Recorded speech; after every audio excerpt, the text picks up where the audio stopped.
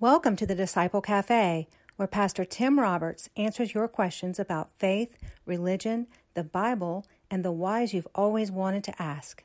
Submit your questions to Tim at Stewart.Church or directly through the Anchor Podcast app.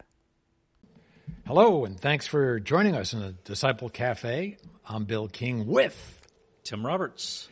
Pastor Tim. There's a lot to cover this week, as I think there always is, it seems to be.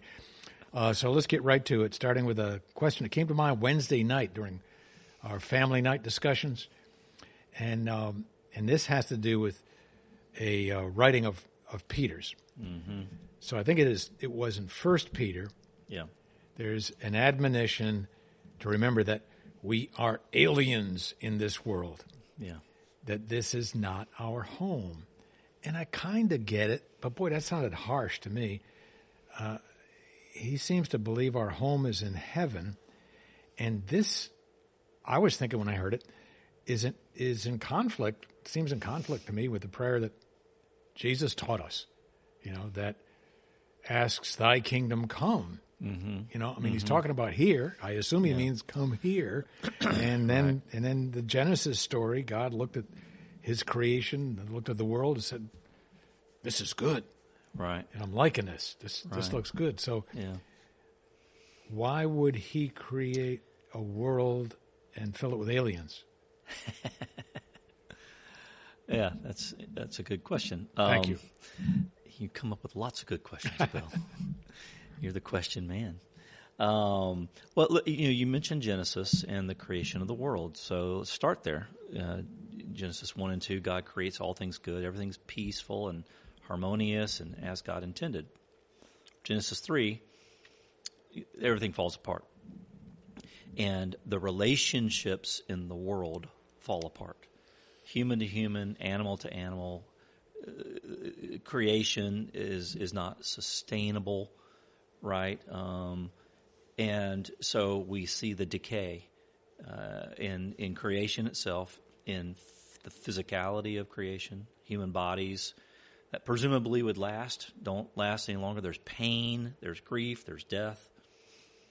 So something changed, something dramatic changed from God's original design to this revised existence in the world. What crept in was sin and depravity and all that altered things. It's a little bit like a virus, that you catch. One day you're feeling good and everything's good, and then you wake up and you got a headache, a fever, a stomach ache, your joints ache. Something crept in that changed the situation, that altered the equation. And it's still God's creation, but it's an altered creation. It's been marred, it's been infected, and so on. So the story of Scripture, loosely speaking, is the story of God taking us back to Eden, bringing back restoring creation the way it was intended to be.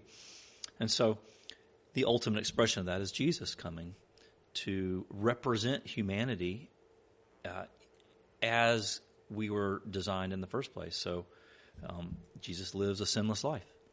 Jesus lives a life in alignment with God, showing us what it means to live according to God's original design.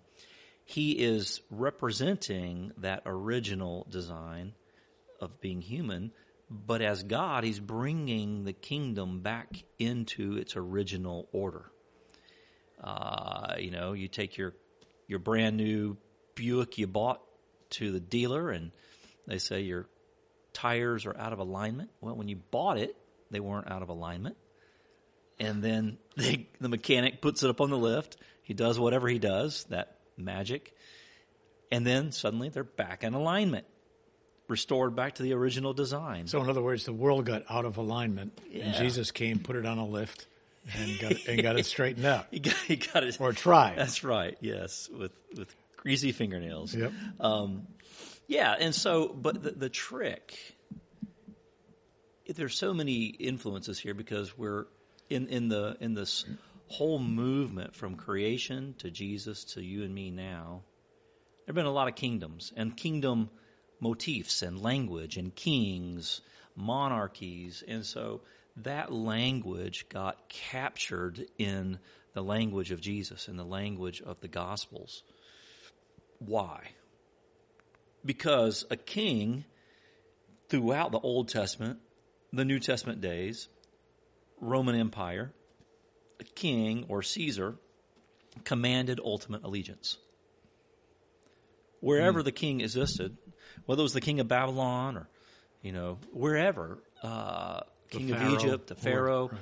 They commanded ultimate allegiance. So everyone, wherever you are, time-wise, culturally, can understand the notion of one king and ultimate allegiance toward that king.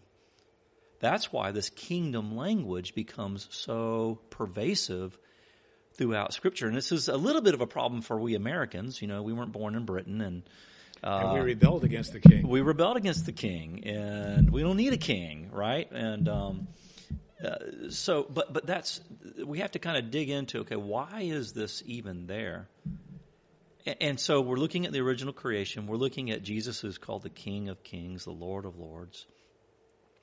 And in coming to earth and representing the original design and living out what it meant to be Adam and Eve, in the beginning, showing us what God's good creation lives like. He is bringing a foretaste of that total restoration. It's not fully restored, obviously. We're living with all this brokenness, death, viruses, disease, hatred, sin, name it, corruption, name it. Yeah. But Jesus comes. He's like. Let's just go with this analogy again. He's like the vaccine coming into your body. Hasn't eradicated COVID-19, but it gives us an idea of what it means to get back to normalcy, to health, stasis, that stability that God designed in the first place. And so that's represented by kingdom language. So we're told to pray, your kingdom come, your will be done on earth as in heaven. So we're praying for this merger of the two, this combining of the two, this restoration of the two, because there was no division. There, when you look at Genesis 1 and 2, right. There's no division. The heavens and the earth are all God's. It's good, and God created it all, and there's no separation there. God walks amongst creation. He's a part of it. He's invested. He loves it. It's good. It's beautiful.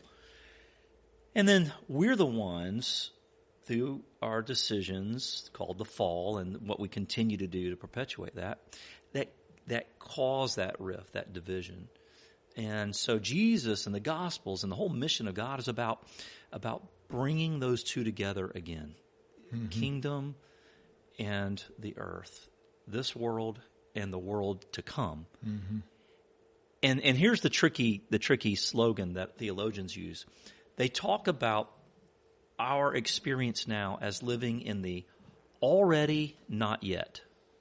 The already not yet. It's already happened because Jesus has brought it. He's initiated it. He's inaugurated it. But it's not full. It's sort of like... It's a long ways from full. The coffee's percolating. Okay, It's already going. It's already there. You can smell it. You could even taste it. But it's not fully done, right? It's not finished brewing. Yeah. That's kind of where we are. And that's the trick for how we talk about the kingdom. We are living as aliens in this sinful, corrupt, fallen creation because we belong to another kingdom that's already here but not yet fully realized. And that's where this confusion comes. And Peter, specifically, and I have it right here for us in 1 Peter chapter 2, he says, I urge you to live as foreigners and exiles. I urge you as foreigners and exiles to abstain from sinful desires which wage war against your soul.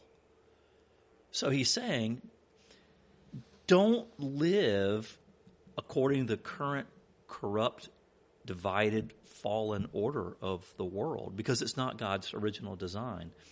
Live according to what Jesus came to restore. That's another kingdom. That's the original creation. you get a taste of it, and so, focus on that address. That's your zip code. And that's going to be the ultimate zip code for everyone to share, ultimately. So the idea of being foreigners and exiles is also linked to the experience. You think about it, the people of God, Israel, who were exiled from Jerusalem. Right. They're in a foreign land. And they have to figure out how do we relate to God and to the world around us according to God's design in a place that doesn't support that. Peter's talking to a church who are being persecuted and who are being blamed for things that they didn't do.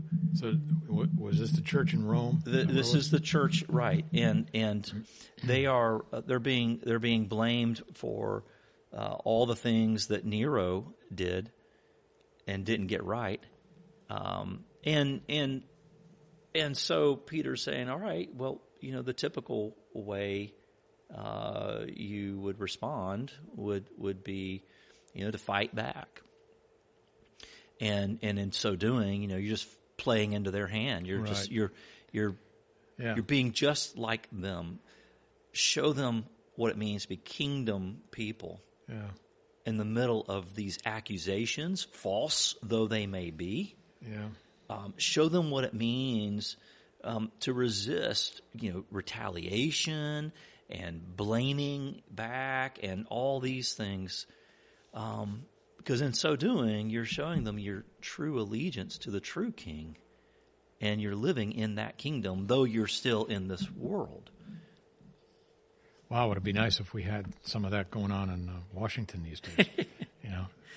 Just break that chain of accusations and blame and everything. Yeah.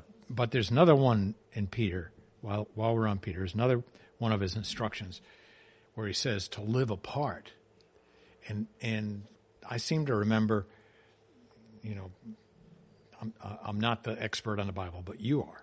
So I seem to remember Paul saying something about be in this world. Yeah. Not of it. Jesus said that, yeah. Jesus said it. Okay. In this world, but not of it. And so, you're going to get different nuances from the different writers. And these things are not in conflict necessarily, Right. but that's why I'm asking you. That's right. Because I know, from prior discussions that we've had, they're not in conflict. That's right. But there's a lot of nuance there, and it can be interpreted as being, well, he said over here and said that, so this is another one. Us against them, or Yeah. Right. Yeah, I mean, I think this is the principle of Scripture speaking to Scripture is what we're getting at here, and one needs to speak to the other to help us understand the whole. And so when Jesus says, be in this world but not of it, and Peter's saying, you're exiles and foreigners, and, don't be so wrapped up in the pagan world that, you look just like them. They're saying the same thing. Okay. What Peter, Paul, all the writers of Scripture are trying to express in their own way and in their own context what Jesus said when he said to the church, to Christians, you're a city on a hill. A light should be lifted up, not hid under a bushel. And you're the salt of the earth. You're the leaven in the bread. In other words, all of those metaphors stand out. They're distinct. They make a difference. And they add value, and this is the key thing, they add value to everyone else. So being set apart, which by the way is the notion of being holy, being set apart for God's purposes. It's not to be cloistered and to be cliquish in that negative sense. It's set apart in order to bring the kingdom to be the leaven in the bread. Leaven helps everything about bread benefits. A very big dark room, the entire room can benefit from one single candle being lit. And so that's the idea. Don't forget who you are, whose you are. Function in that way. And it's not to be exclusive at all. It's actually rather inclusive. By being certain about your identity and functioning out of that grounding as kingdom citizens, you're actually helping the rest of the world experience, just like Jesus did, what it means to live according to God's original design, to see the kingdom, to see the King working through us. And that's why we're called the body of Christ as the church. God works through us to be a manifestation of the gospel in the world. Okay, I got you. So we're in the world, and we are somewhat apart in the sense that we are instructed to not become like others in the world who don't follow the way that Jesus told us to go. Speaking of the way Jesus told us to go, I think, you got me thinking about that coffee, Tim, when you mentioned that. The coffee's brewing. It's percolating. Yeah, man, it's perking.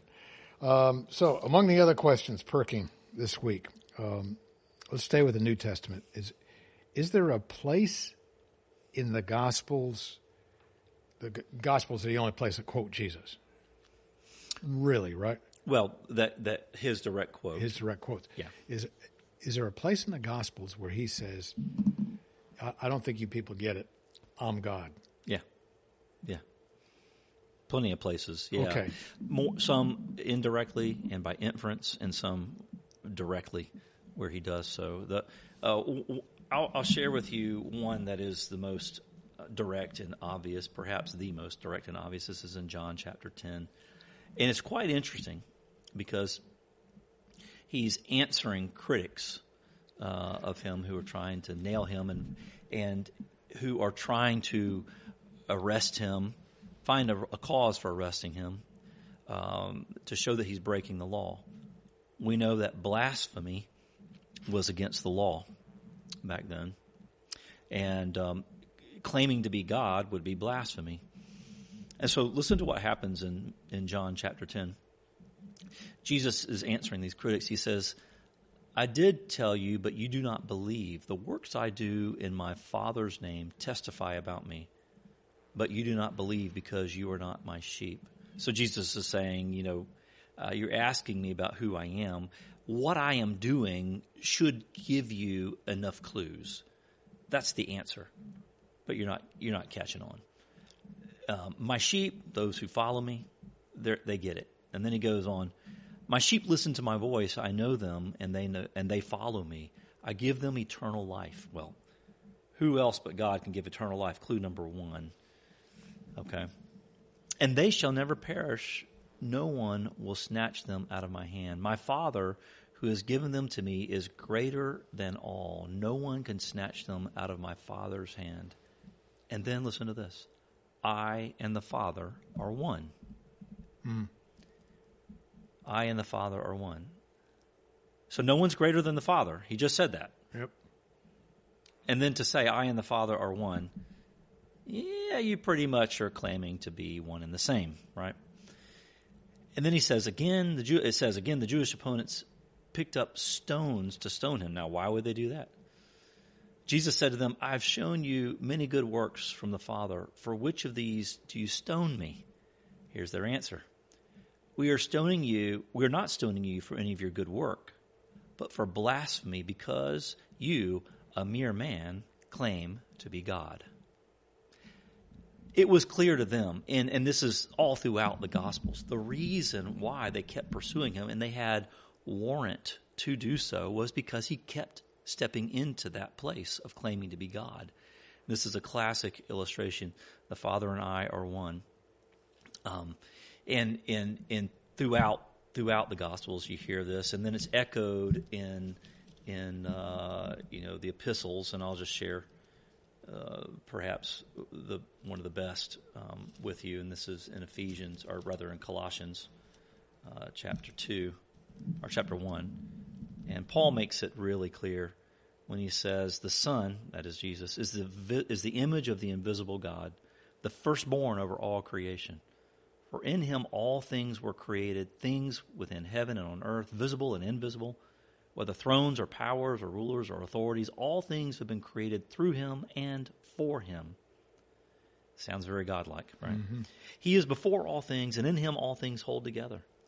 And he is the head of the body, the church. He is the beginning and the firstborn from among the dead, so that in everything he might have supremacy. For God was pleased to have all his fullness dwell in him, and through him to reconcile to himself all things, whether things on earth or things in heaven, by making peace through his blood shed on a cross. That's a microcosm of the whole story of the gospel. Right. Paul's good at that. Yes. Yeah, he puts it all together there. Yep. He takes what Jesus did, and he says, all right, here's how we make sense of it. Here's what it all means in that. Who Jesus was, why he was, what he did, and how we benefit from that. Yeah.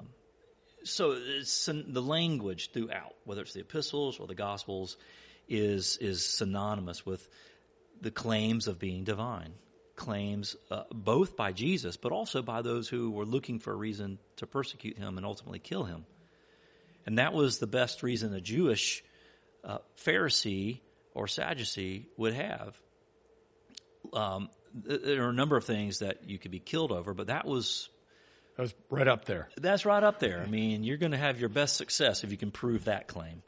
And so Jesus is making that claim again and again, and that's what gets him in the ultimate hot water.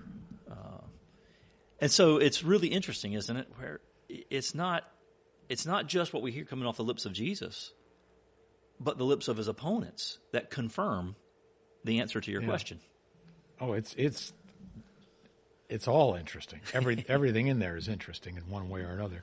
But just for clarity, not to argue against what you're saying at all, but he wasn't saying what he was saying about living this way, and he wasn't saying any of the things that he preached. He wasn't seeing himself as creating a new religion, was he? No, he's the fulfillment of the prophecy that's what I was thinking. That the Messiah would come to do what he did, and that is to restore the world, to execute this rescue mission of God, to bring creation back to its restored, redeemed order. God is like a pit bull who has a bone. Yeah. He's not going to let go of this. It's a good thing. He's not going to let go of this, no matter how rebellious we are. And boy, we've proven how rebellious we can be. Yeah, yep. Throughout the ages, doesn't matter what culture, what time in history, it's the same story, different channel, right? Yep. And God says, I'm not going to let go of this. I'm so invested, I'm going to put on flesh and come down there and show you exactly how invested I am, show you how to live as a human being perfectly in faithfulness to God's will and according to God's design. And I'm in fact going to redeem you by paying the penalty and sacrificing for any of the offenses that have a price tag on them. And in fact, in doing all that, I'm also going to conquer once and for all the very power of sin and death and evil that infected you. Think again about the vaccine coming in against the virus. I'm going to accomplish all of these things, and this is the story of God's intervention in the world, this rescue mission in the world. And did it all in how many years? Yeah. Just a handful of years, right? Yeah. Just from an historical standpoint, we refer to Christianity, but he wasn't, because he wasn't creating a new religion. He wasn't thinking, right? They were thinking, this is the way that you go. You just follow this way. Yeah. So Christianity did not replace Judaism per se. It was the natural evolution of Judaism. It was the Messianic movement. I mean, Judaism is a Messianic movement. Okay? Start there. It's a Messianic movement. Whether or not Jews then or now recognize the trajectory of that messianic movement is the question. The trajectory from a Christian perspective is, Jesus continued that arc, that trajectory of the prophecies and the expectations, and he fulfilled all of those prophecies and requirements. He did it in a paradoxical way, which is part of the stumbling block for many, was and is for many Jews. But that is not to say that Jesus came to establish a new religion per se. And obviously, Christianity is named after him, after Christ, as a way of distinguishing. At some point, there had to be a distinction that was made because, as you know, the first Christians were not called Christians. They worshipped in the synagogue, and they saw themselves. Yeah, they saw themselves as they were as Jews. Yeah. They were good Jews. They were observant Jews who simply also worshipped Jesus as the logical extension of what they were doing as people of faith, as the people of God. It made sense. There wasn't a separation. The separation was forced on them by Jews who would not accept that and who kicked them out of the synagogue. They literally got kicked out of the synagogue. So now you're in house churches trying to figure this out. You know, you're following this guy who says he is the way, the truth, and the life. And so they were people of the way. And it evolves into, like most things get branded eventually, right? Yeah, exactly. And so becoming Christian was the brand. And what we've done with that, as with so many things, can be very unfortunate. We can look at Hitler and the way he used Christianity in opposition to Judaism to persecute and ultimately kill so many. But that was never the thrust of Jesus whatsoever, to separate out. He didn't even comment on. He said, "I came to fulfill the law, not to abolish it. He came to fulfill the law of Judaism." And so it was that very language that he used was one of inclusion and extension. Inclusion and extension, not seclusion, cut off. And not creating something new. And redefining completely. Yeah, not creating an entirely separate, but it fulfill the law. Right. In Romans, Paul is trying to wrestle with this a great deal because he's wanting to say throughout several chapters in Romans that we are part of that Abrahamic covenant.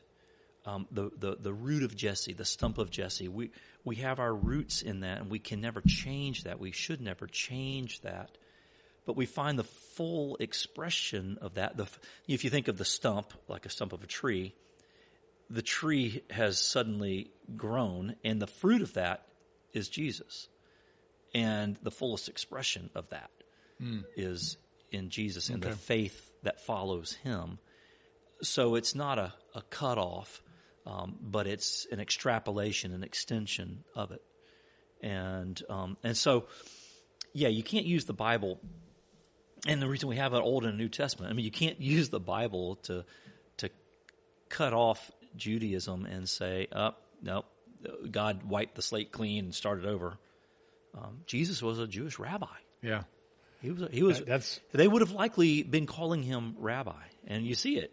Rabboni is the Arabic. Or Aramaic, Rabboni, again and again, and but he didn't function the way a lot of the rabbis would function. The way the Pharisees, and Sadducees, and religious leaders wanted a rabbi to function. Yeah, Rabbi, why are you letting your disciples pick ears of grain in the field and eat them? What are you thinking? It's against the Sabbath law. What are you thinking? All the other rabbis don't do that. What are you doing? And Jesus, he has a comeback for everything, as he often does. Well, the Sabbath wasn't created for man. Man was created for the Sabbath. So what's he doing? He is giving a rabbinical teaching. It's called a midrash. Where you explain or have a commentary on the law or on the teaching. A rabbi is the one who would help you understand what it means and how it applies to your life. And so he's functioning like the rabbi that they are questioning as a rabbi. But he has an alternative way of understanding it compared to most, maybe all, of the other rabbis around him. Right, I'll say. Yeah. Okay, help us understand. You had mentioned several times already sin and being sinless, and what one definition of sin that I've seen or heard, I guess is more accurate, is that it's anything that separates us from God. Yeah. Yeah. You buy into that one? Yeah. Yeah. So it's not necessarily a list of these activities, like the Ten Commandments, don't do any of these things. Yeah, don't do them, but the reason is because it's a bad idea to do any of these. Yeah, what basically separates us, you can think of it, I think the sin as a concept is really about thinking of a condition that we have. One of the simplest ways of understanding it is to think about having a cold. A cold is a kind of virus. Here we go, infected again. There you go. A cold is a virus, right? It's a virus that's inside you, wherever, in your nasal I don't know where it is, in your lungs, wherever it resides. The symptoms become sneezing, runny nose, itchy eyes, fever, feeling yuck, cough, all those things. We can think of those as sins, the things we do. But that's not sin, the condition. The condition is our condition of being separated from God, so that we don't naturally wake up in the morning and think of God first. What do? We think of ourselves, what we want, how I want to live my day, what my priorities are, and don't you get in my way, doggone it. And when I'm driving down the road, get out of my way. Don't you want these same things that I want, God? So we have this condition of sin where we live very self-focused lives, which is another way of saying we make ourselves God. And that's the original sin in the garden, with Adam and Eve, is making ourselves God. My desire, my wants, my focus, my priorities. I filter everything in life through me, and instead of God. And so that's what the call of Jesus is, back to the kingdom and having a kingdom focus. And Paul is saying, be transformed by the renewing of your mind. Think like Jesus. See the world like Jesus. Live your life like Jesus. He's showing you the way. He is the way. You're people of the way. And this is why we come around the Word together, and we pray together, and we learn from one another, and we model it for one another, and we repent when we know we got it wrong, and we rejoice when we know we're getting it right, and we worship God above all else as a reminder that we have one allegiance to one King, and we're kingdom citizens. You see how I just went back to the beginning here? I was thinking that's very clever. Tie it all up. Tie it all up. Yeah. And Paul, talking about Paul again, and the way, and my recollection again is him saying something about the followers of the way are now in Christ Jesus. What does that mean? How am I in another entity? I can see where I pray that Christ is in me. In me, yeah. But how am I in Christ? It's a hard question because, like with so much Scripture, it's like a teeter-totter, Once you get one side figured out, the other side's up in the air. And then once you get that, in being in Christ, Christ being in me, those are the alternative teeter-tottering images that are used. So the idea of Christ being in me, and this idea of His sort of habitating in my heart and mind and body and life, my soul, His mediating my mind, my will, and what I do, all that, Christ being in me being in Christ, is sort of, I think there are probably a lot of ways we could talk about it, but I'll use this. Maybe the idea of like a mentor, which is one of the best ways of thinking about discipleship. Dallas Willard famously says that a disciple is an apprentice. And an apprentice typically watches someone, learns from them so that they can do what they do and be like them in their own right. So if you're a plumbing apprentice, you follow the guy around or the gal around, and you learn how to use the wrench, and you learn how to fit the pipe, and you learn how to unclog this and repipe that. And you're watching, and then you do it while they watch, and then you do it on your own, and then suddenly you're a plumber. You're in the plumbing trade. So being in Christ is about following Christ around, doing what he did in order to be like he was. Interesting, yeah. And that's an ongoing task, because we're not talking about a single chore or task. We're talking about living life. Yeah. All of life. Yeah. And so that's a never-ending apprenticeship, if you will. So being in Christ, it's that. It's also an identity thing. And, you're a King. I'm a Roberts. And we can talk about that from our own vantage point, what it means to be a king, and the identity of the King family and the identity of the Roberts family. I have a Roberts crest on my wall at home, and all the symbolism that it represents, and the Latin virtue et valor, virtue and valor. Okay, those words, those merits have something to do with what it means to be a Roberts, to be in that clan, in that family. And so we have a lot of scripture that helps us understand what it means to be in Christ as we live out being people of the way, following Jesus as people of the way.